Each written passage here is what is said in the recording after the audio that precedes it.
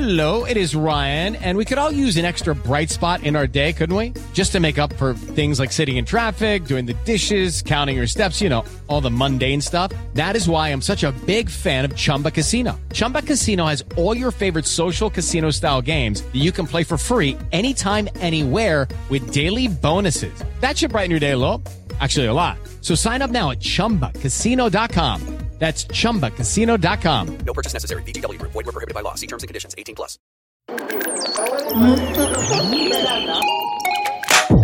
Hi guys, I'm May and welcome to my podcast Phenomenal and Asian, a podcast aimed to redefine the Asian stereotype and share inspirational stories of those doing phenomenal things.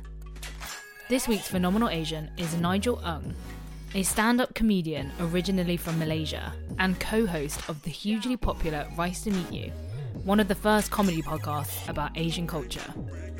Given the severe lack of Asian representation in UK comedy, I was super excited to have Nigel as a guest, as he's been making waves on the comedy scene and was nominated for the prestigious Best Newcomer Award for his sold-out show Culture Shocked at the Edinburgh Fringe last year.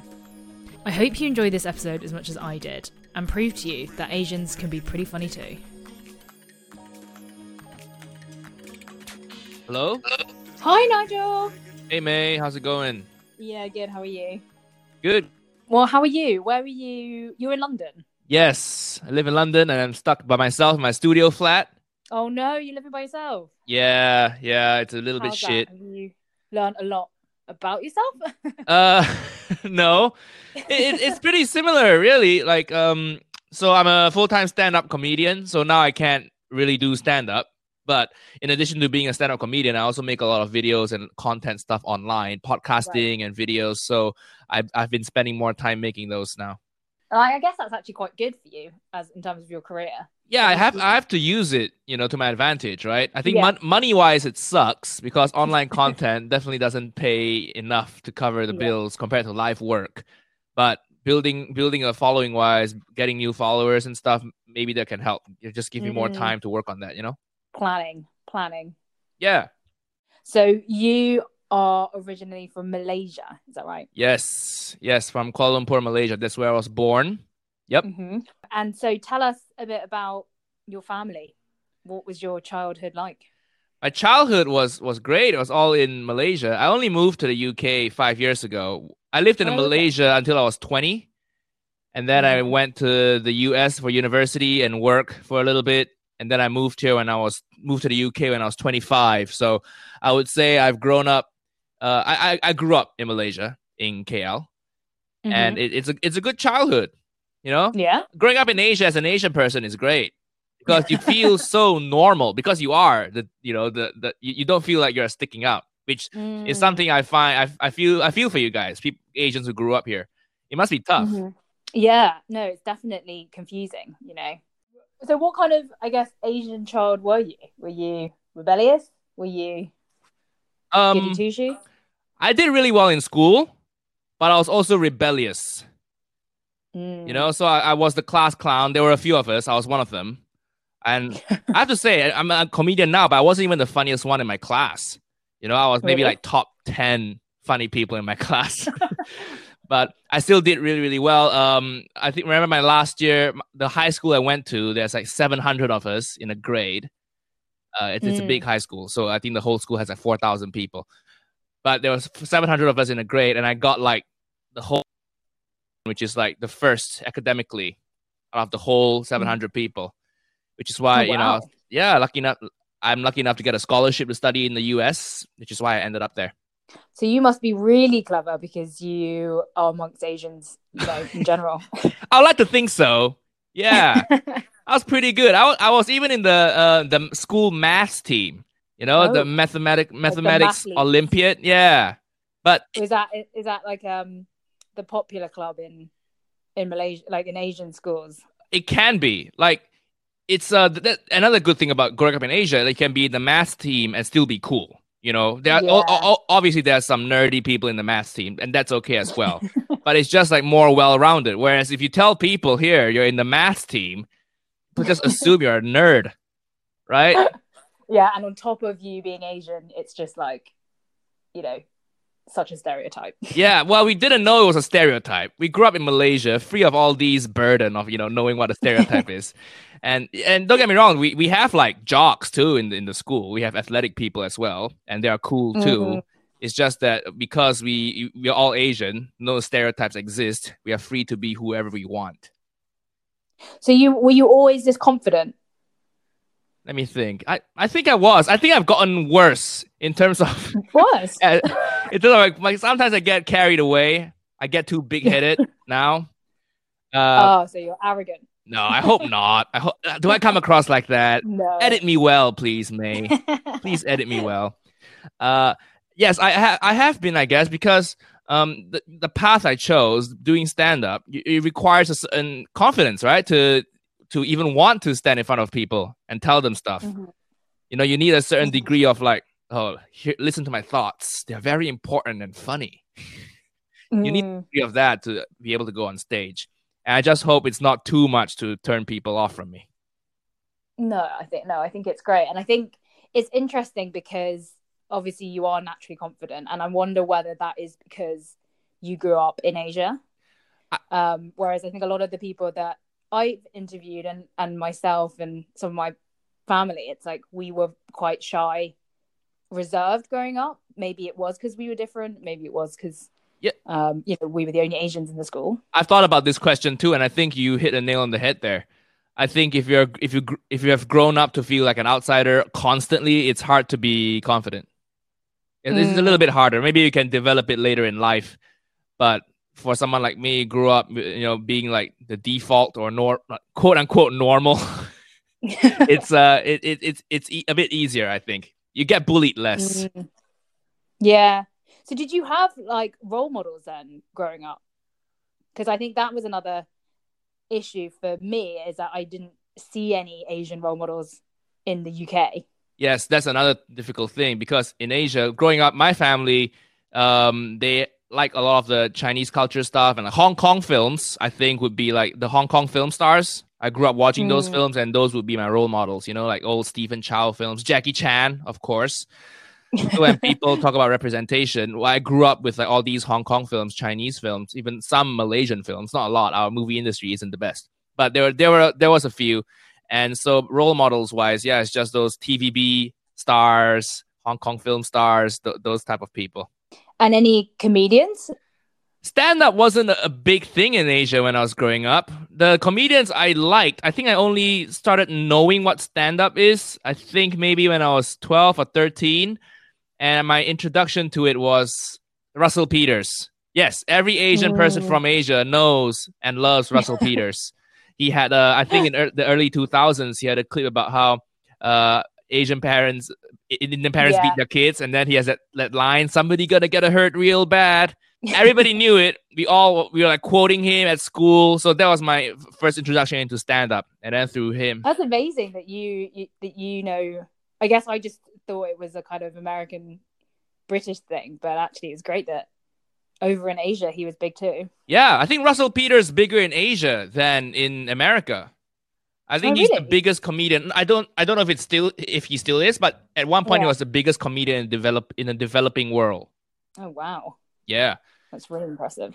So it was through that. Then I found people like Eddie Murphy, who else? Chris Rock, and Louis C.K. Those people, I think those are people I watched. And so how did comedy come about then? So you obviously got the scholarship to university in America, but I'm assuming that's not in comedy. No, you can't study comedy. That would be cool if you could. Yeah, I think it would be a waste of money. Like you can just do it.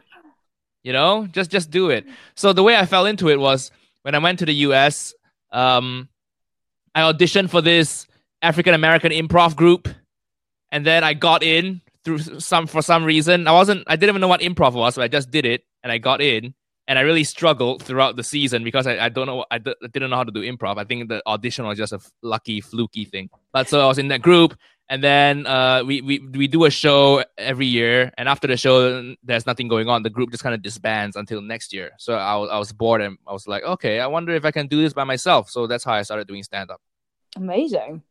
And so what was it like then for you being in America, being in a Western country, was that hard for you, or was that just quite a natural transition? No, it was tough. It was tough. There's a huge culture shock there that nobody talks about, by the way. We all talk about how like people here in the UK go to Asia and there's like, oh, they're eating crickets.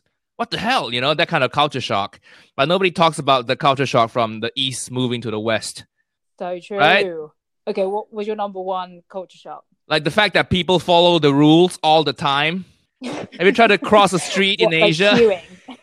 Like we don't value human life over there. So there are no rules on the road. You just kind of pray. That's just one thing, and like everything's nice.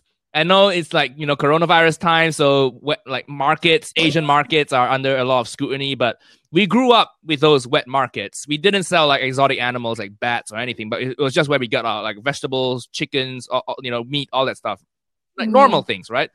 So remember in Malaysia, when we were growing up, that's where we get our food from. You know, you go to a market and there are smells, and you see the live like a dead fish on ice somewhere, and it's just, you see the whole thing. You see like the nitty gritty of it, and then you go to Tesco here. There are no smells. Everything's nicely packaged in plastic. So that's another thing. Like in the Western world, you can go grocery shopping without getting your hands dirty.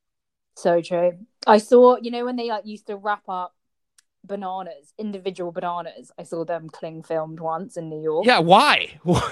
I don't know. Is it gross to touch the banana skin? Maybe just so many suings in America, isn't it?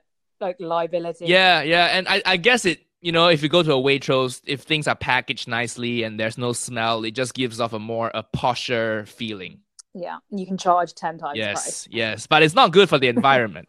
No, all this being said, the wet market is still a good thing. You know, with proper hygiene in place, and if you don't sell illegal animals, I think the wet market is better for the environment than some place like Waitrose or Tesco. Yeah, and my dad always like argues that in Chinese markets you can actually see what you're eating, whereas like here in Tesco, Sainsbury's, is that chicken? I don't know. Everything's a square brick. Have you had fish and chips here? Have you seen the fish? It's a brick under a lamp. But in Asia, you have the whole fish, right? You see the head, and then you see it swimming. Yeah, you can choose what fish you want. You go into a restaurant, there's a fish tank, and then you choose. You tell them, "Oh, I want Danny over here. I want this. I want Danny the fish. He looks juicy and succulent." But that's normal. Do you know what I mean? That's like what they used to do back in the day in caveman time. Yeah, it feels closer to nature, and it feels less processed. I can't remember what we were talking about now. Oh, culture shock. Culture shock. Oh, culture shock. I was like, what are we talking about? The supermarkets must have been weird for you. Yeah, you had it took a while to get used to all those things, and the ingredients are also different. You know, in Asia, it's easier to get certain things, but then you go to Tesco, like it's impossible to get, say, bok choy. You know, so you had to like start learning how to cook different things, and then you know, in Asia, I would ask my mom about what to cook, and we don't have recipes. You know, there's no way to Google what she's made. Like in the West, because things are more organized, it just feels in general things are more organized here. So you can Google, okay, I want to make spaghetti bolognese, and then there are tons of recipes for that. I don't know how to Google, I want to make my mom's soup. You know, how do I do that? She doesn't even know how she you does call that. her and she tells you, yeah, just whack it all in the rice cooker, do this, and how many grams? Oh, just a feeling? Okay. And then it just turns out shit because nobody writes anything down. It's all a feeling, you know. It's all intuition. We're not organized back there. Yeah, I can't cook any Chinese food, to be honest. I thought of one more example in terms of like culture shock stuff. If you want to add that in. No, definitely. I'm loving these culture shocks because you're right. You don't think about it from the other way around. So I'm trying to bring some perspective here, a different perspective, hopefully. And I think another thing that was a shock for me was how, like I said, things are very organized here, right? So there's no street food. I guess you kind of have street food, but you need a permit, and then you can't just set it up anywhere, right? And then it's like there's no in Asia. You walk around, you can just you walk down the street. Okay, I'll have noodles here. You just sit down. They put out a few plastic chairs, and if you get food poisoning, tough luck because you come back the next day, he's not there anymore. You know. But that's the adventurous spirit we like with our food. You know, we like trying new things, and things open late. Food places open late in Asia. Yeah, things close really early. You were trying to get noodles here after 9:30? It's impossible. Nope. Where did you move to in America? Where did I live in America? I went to Northwestern University, which is near Chicago, like a suburb slightly outside Chicago. And then after I graduated, I moved down to Chicago proper. And it was nice. And what was are there many Asians in Chicago? I mean, I know there's Asians everywhere. A good amount, not as many as New York or San Fran, of course, but a decent amount. I remember the Chinatown being a bit too far because Chicago is not like New York. New York's very densely packed. Chicago is still quite spread out and spacious. So I never really ventured down to the Chicago Chinatown. It was just too far. But I live close to like a tiny Vietnam town almost. There's a little street there that had a lot of pho, like a whole street full of pho restaurants.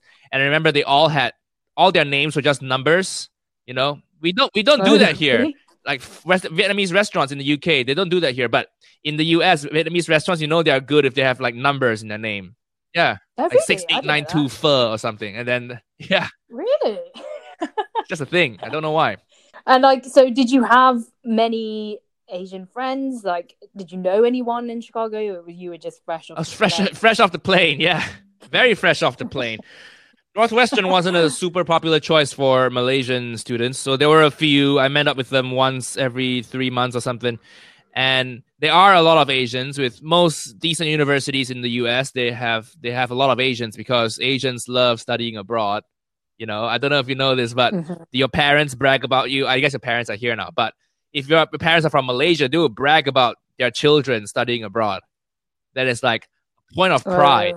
So Asian people love sending their children overseas. So Northwestern was no exception. There were a lot of like Chinese students, Indian students, Korean students there. And did you want to mingle with them, or were you like, no, I want to find some American I tried both. I would say I had a small group of friends. I wasn't the most popular one on campus, definitely. I think because, you know, you have so many activities to do, like being in the sketch group takes up so much of your time, doing stand-up takes up so much of your time. But I had enough friends to get by. I wasn't lonely or anything. And I tried making some Asian friends, but a lot of the times it's like, just because you're Asian doesn't mean you're culturally similar. You know, Asia's a big place.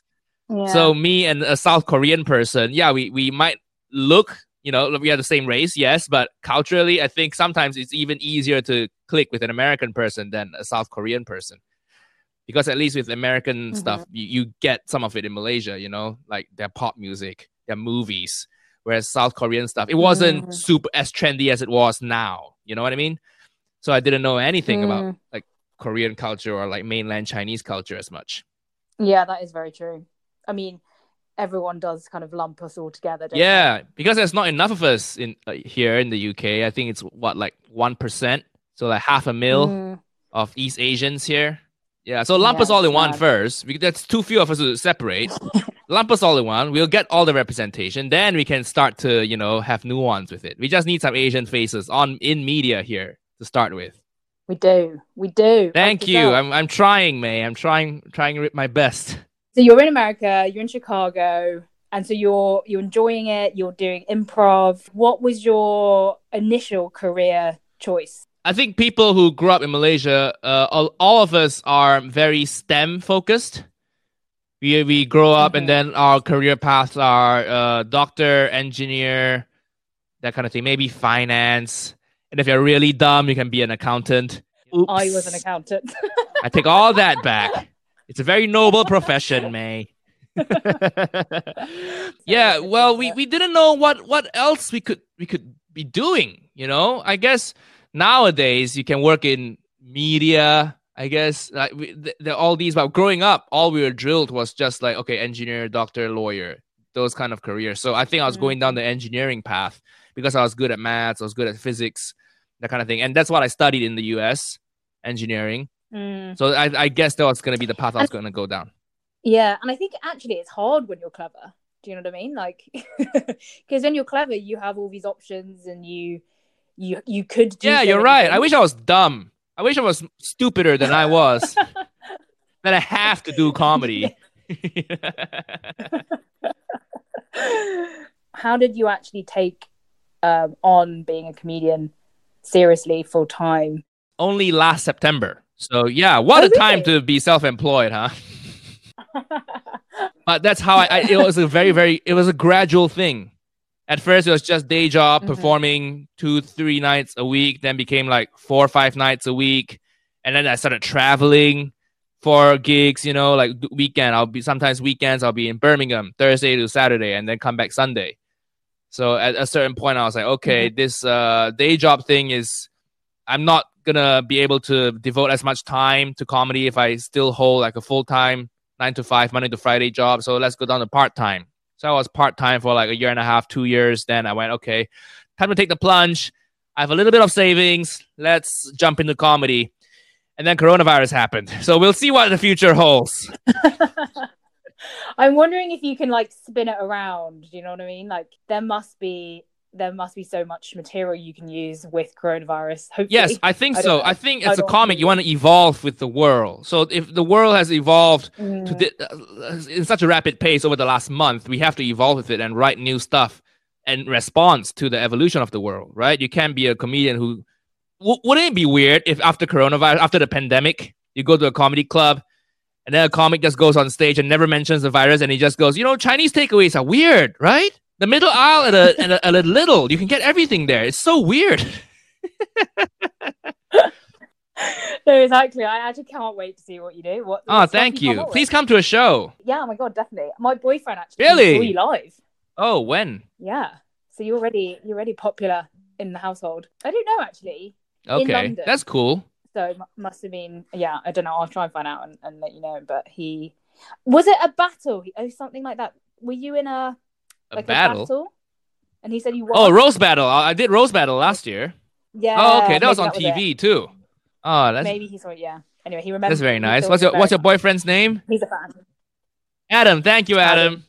Thanks for watching my stuff.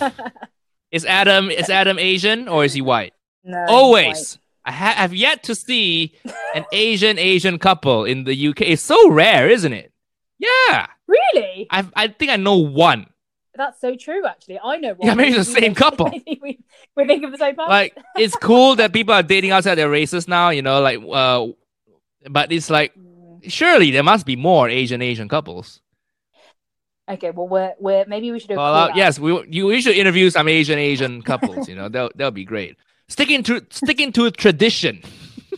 Like, have you dated Asian and white or just? I've dated everyone, every race, black, white, Asian. I think my theory is like dating an Asian person here sometimes can be hard because Asians from Asia compared to Asians like British-born Chinese. I think there's still there's still cultural differences there. I think you'll find Asian couples here who are both originally from Asia. It's hard to find a British-born Asian and another British-born Asian because there's just not. Oh yeah, that's true. I've yet to meet a British-born Chinese guy. I know like girls, but I've where are they hiding? Also, I think like for someone like me, I don't know where they are. if say I date a white person, then yes, I have to explain all the cultural stuff, all the weird food, like we're getting dim sum. Why do you eat chicken feet? Oh, we just do that. But sometimes if I go out with like a British-born Chinese person, then it starts getting confusing to me because you have varying levels of Asianness, right? Some people are British-born Chinese and they're very Chinese, right? They're culturally very Chinese. Or some people are British-born Chinese, but they're culturally quite white. It depends how you grew up, where you grew up. So it takes a lot of, maybe for me, or from my perspective, it takes a lot of mental effort. It'd be like, should I explain things to her? Will she know? Do I need to explain it to her? Am I going to be mansplaining if I try explaining why? Maybe you should hand them. Yeah, how Asian are you? To be like... Do you think beans belong in a dessert? Oh my God, I think that there should be a test like that to be like, how Asian are you? I'd love to know myself. That is a good sketch idea. I'm writing it down. How Asian are you test? Do you have your remotes at home? Is it wrapped in plastic? Let's just go back to your comedy days, when you started out. How did you get to grips with the British audience or the American audience? Do you know what I mean in terms of the material and the content that you're doing? How do you know that culturally they're going to find it So funny. when the process of writing a joke in stand-up is you write a joke and then you try it out at a thing called like a new material night. So that's where you road test it. You based on empirical evidence. Okay, I've done this joke 5 times, and 5 out of the 5 times, 4 times it gets a laugh. So okay, this joke, I think it's decent. It can be worked on. So that's the main way we gauge things. But I guess from a bigger point of view, you have to know people, right? You have to know your audience. In any field of art you're pursuing, you have to know your audience. And to know your audience, for me, the majority of them will be British, because if I travel and perform at a comedy club, but most of the time it's 99% British people, right? So I have to observe their behaviors, and that's one good thing about having a day job, because it gave me an access to, like, quotation marks, normal British people, you know, who just work a 9 to 5, and I get to talk to them during breaks and have a pint with them, learn what kind of stuff they like, what their behaviors are. Yeah, learn their humor. And people like it when you make fun of them, right? But you have to make fun of them in a clever way. You can't just be like, oh, British people, you drink too much. And they'll be like, yeah, we know. But if you make fun of like a specific detail, like, oh, when you drink and you break a glass at the pub, I've never see you sound so happy. People just go, wait. And then people get surprised, like, how do you know? This foreigner knows about us. And then they find it amusing. And it works for all of us. You know, they like that you took the time and effort to learn about them. Yeah.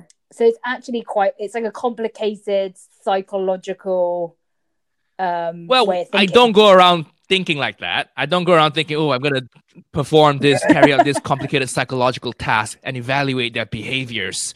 But you just go about life and observe and notice things. Mm-hmm. That's how I go. That's how I do it. A joke that would work here wouldn't necessarily work. Yes, some of them will work. Some of them are quite global. Some of them are quite UK based. So yes, when I perform in Asia, I had to change up my set quite a bit because I've only been here a few years. So I'm starting to write different material now. But my first few years here, it was all consuming. You know, it's like, okay, life in Britain is so different from life in Asia. That was my main thrust, because that's the point of view I had, because I was still new to the country. But now, after I've lived here for a while, and I started to gain a different perspective, because now I've settled down here, and now I'm just writing more stuff that's a bit more personal, because my point of view has changed. So I'm hoping this more personal material is more universal, more translatable overseas as well. Go to Malaysia, they don't know what butlins is, you know. God, butlins. Yeah, I actually have a 6-minute routine on butlins on my YouTube channel. If you search Nigel Ng, my name Nigelng, Nigel Ng, and then search Nigel Ng, worst part of British culture. That's my butlins bit. Go check it out. Okay, so I know you've only been a full-time comedian since last year, but what's it actually like to be a comedian? Like, is it as cool as it looks? Are girls like sliding into your DMs every day? Occasionally. Which is decent, I guess. But it's like not every day. It's like maybe once every season. So when it's spring now, okay, let me look forward to my spring DM slide from a woman. You know? And the thing is, we do travel a lot, but a lot of the times when we travel, it's not glamorous places. You know, I go to places like Middlesbrough and Dudley and Newport, you know, a lot of places like these. Sometimes you got to go to cool places, you know, Bristol, Manchester is pretty cool. And sometimes when I travel through Europe, people think, oh my God, you're going to Berlin, you're going to Brussels, all these places. And I want to say, like, yes, it's all those places. But all I'm doing is I take a train, get there, check into my hotel, go to the green room, have dinner in the green room backstage, perform, then sleep, check out, go to the next city. So I don't really get to see that many things. Yeah, so it's nice, and it's also not as nice at the same time. Mm-hmm. And is it difficult to, like, financially? Is it kind of similar to actors and actresses where it's kind of small amounts at the beginning? It's a little safer than being an actor or actress, because being an actor, you have zero power. You have to audition, you have to be casted in things. You depend on so many outside people to do stuff for you. You know what I mean? To give you opportunities. But it's a bit more of a meritocracy. If you get a lot of laughs and you do really well, people like you, you know in your head, you're like, okay, I'll be asked to come back and perform here. Not a problem. But as an actor in an audition, one, you can't even tell if you're doing well or not because there's no like response, there's no laughter, right? They just watch you. And then you never know. And with the internet as well, comedians or any funny people, any content creators or creative types, we can just produce our own thing, right? Like my Instagram and my YouTube, I just make my own videos and I put it on there, and you find a fan base slowly. You gradually find the people who like your stuff, right? I put a podcast out there, and then people who like the podcast come listen. And then after you listen, they're like, oh, I like this Nigel Ng guy. And then they will buy a ticket to come to your show. So as a creative type nowadays, with the help of the internet, you can just create your own content. People who like the content will buy tickets to come see you live. So you see what I mean, right? It kind of bypasses the kind of needing someone to give you opportunities. You can just build your own thing and hopefully people come. But I do love the fact that you're kind of a non-stereotypical Asian comedian. I like how you're out there. You know, you swear. I guess you're controversial. What is your goal? I want to tour the world and keep building my profile. And just live stand-up is what I like. You know, it feels right doing it. I miss it so much. And I feel my goal is just to, you know, write new shows and then tour the new show and then keep touring bigger and bigger. Amazing. Well, no, great goal. And thank you, May. Wish you all the success, Nigel. Yes, please. Subscribe to all my channels, YouTube, Instagram, TikTok. Honestly, it's been like so great talking to you. And you know, we need more people like you and Evelyn to basically represent that Asian people are cool. Yeah. And also we're pretty funny people. You know, like I said, I wasn't even the funniest one in my high school group. Thank you so much. Yeah. Hopefully I'll bump into you in like Lat Grove somewhere. Thanks so much for listening to this week's Phenomenal in Asian podcast. I'll be releasing new episodes every Wednesday, and if you enjoyed this episode, make sure you follow us on Instagram at phenomenal.asian for all the latest updates. Next week's guest is Viv, a British-born Chinese from up north near Manchester, and she's also the founder of influencer marketing agency Be Influence. I'm telling you now, it's a good one. So stay safe and speak to you next week.